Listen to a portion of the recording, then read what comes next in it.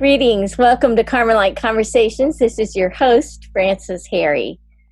St. Joseph is becoming more and more prominent in the eyes of the church, more focused, I would say, in the eyes of the church. It wasn't long ago that St. Joseph's name was added to the Eucharistic prayers in the Masses of the Catholic Church.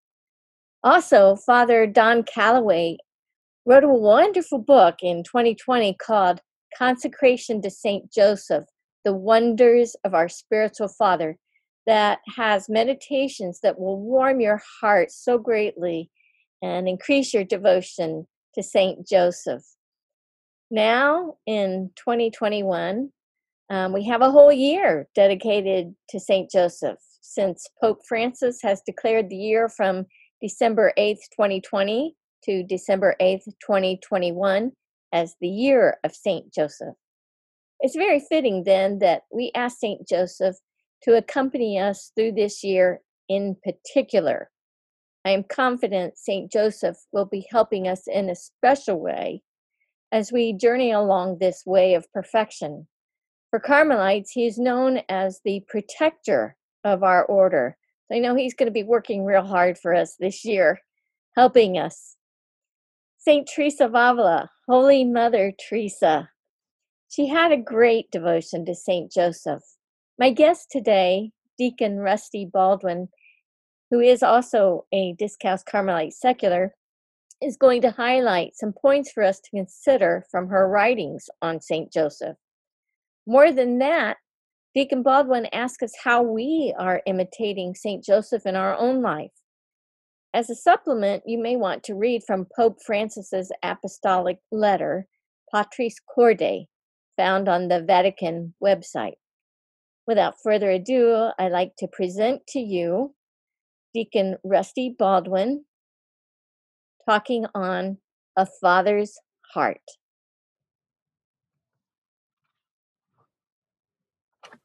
On December 8th of last year, Pope Francis released a wonderful apostolic letter on St. Joseph on the occasion of the 150th anniversary of St. Joseph being proclaimed the patron of the Universal Church.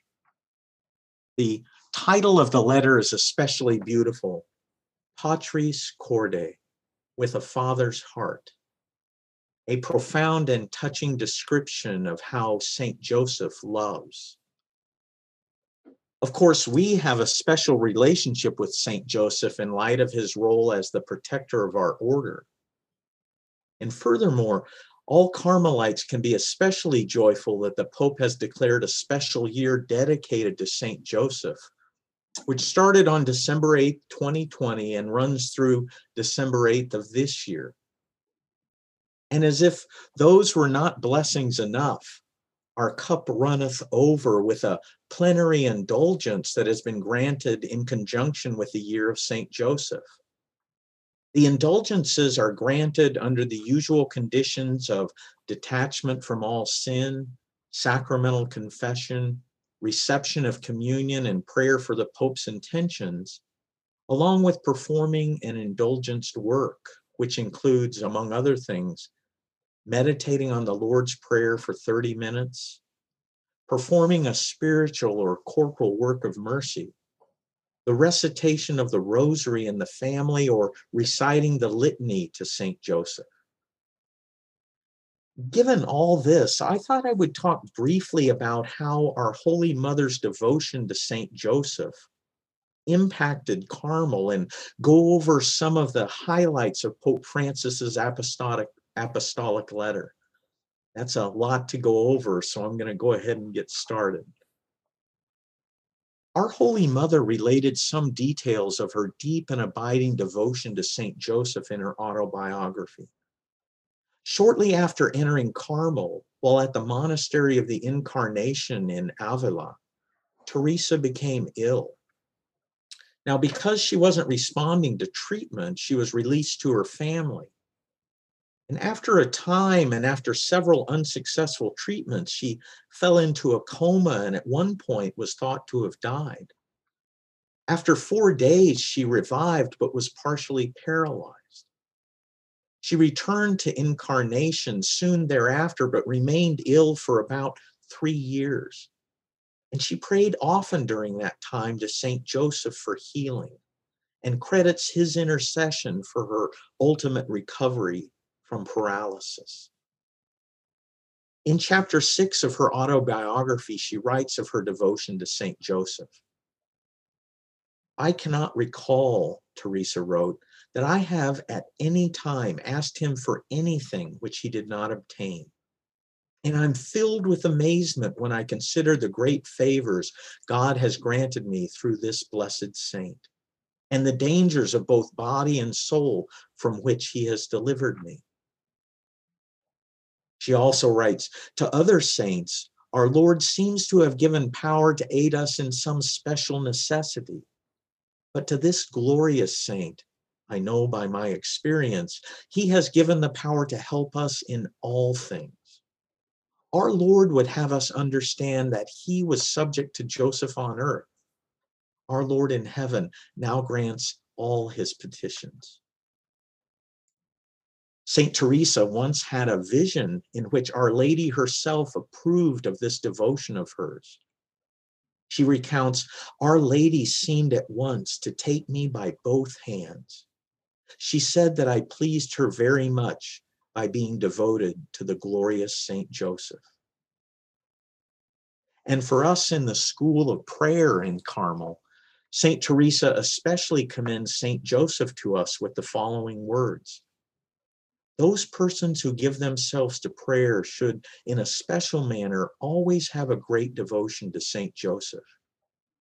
He who cannot find anyone to teach him how to pray, let him take this glorious saint for his guide, and he will not lose his way. Though there's much more that could be said about our Holy Mother's devotion, a final anecdote is going to have to suffice. We all know that the very first monastery founded in 1562 by Saint Teresa was named Saint Joseph. What you may not know is that our Lord himself encouraged Saint Teresa to found this monastery by promising that Saint Joseph would watch over the monastery at one door. Our Lady would watch over the monastery at the other door, and that Christ would go with them. How beautiful is that?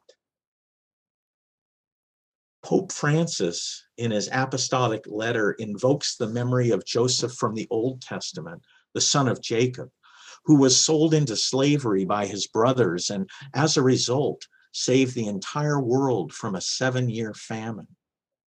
When the famine hit, people from all over the world came to Egypt to beg Pharaoh for bread. See if what Pharaoh told them reminds you of any other scripture passages you've heard. Pharaoh told them, go to Joseph and do whatever he tells you. Joseph from the Old Testament was a man who quietly faced difficulties and injustice head on. He did what had to be done without complaint and with complete integrity and trust in God. Pharaoh put him in charge of all the riches of Egypt, and he provided bread to a starving world. Can't the same thing be said of Saint Joseph? He too faced difficulties head on, did what had to be done without complaint and with complete integrity and trust in God. And God entrusted to his care and protection his only begotten son and his mother. And because of Saint Joseph's fidelity and faithfulness, our Lord was able to give himself to us in the Eucharist, bread from heaven to feed a starving world. The hallmark of Saint Joseph's spirituality, if you want to put it that way, was his immediate obedience. Pope Francis said, the spiritual path that Joseph traces for us is not one that explains, but accepts. And it was obedience that made it possible for Saint Joseph to surmount his difficulties. But obedience is not a very popular topic, is it? Be that as it may, I think we would all do well to take the time to consider how often we ourselves expect or even dare to demand that God explain himself to our satisfaction before we in obedience deign to accept what he has sent our way or accept our lot in life. This is not the way of Saint Joseph. This is not the way of a vocation in Carmel. For as Pope Francis also explains, every true vocation is born of the gift of oneself, which is the fruit of mature sacrifice. And sacrificial love is not the result of a cost-benefit calculation or some analysis to see if the sacrifice is worth it. No, love does not calculate the cost. And if any of us came to Carmel to receive rather than to give, then we do not yet understand our vocation. So too, if we go to prayer to receive from him rather than to give him the gift of ourselves, then we do not yet understand what it means to pray. Saint Joseph's life serves as our guide in this regard. His entire life was a quiet, unassuming, humble gift of self. He was a man of few words, befitting one so close to both the Son of God and the Mother of God. A man of holy silence, so appropriate for one ready to make any sacrifice out of his deep love for God. And surely this is why we find among his titles, Joseph, most just, Joseph, most obedient, Joseph, most courageous, the protector of the church and the terror of demons. And so, with our Holy Mother, Saint Teresa, let us not hesitate to turn to the protector of our order. I think with Pope Francis, she too would say, Saint Joseph loves you with a father's heart. Therefore, go to Joseph and do whatever he tells you.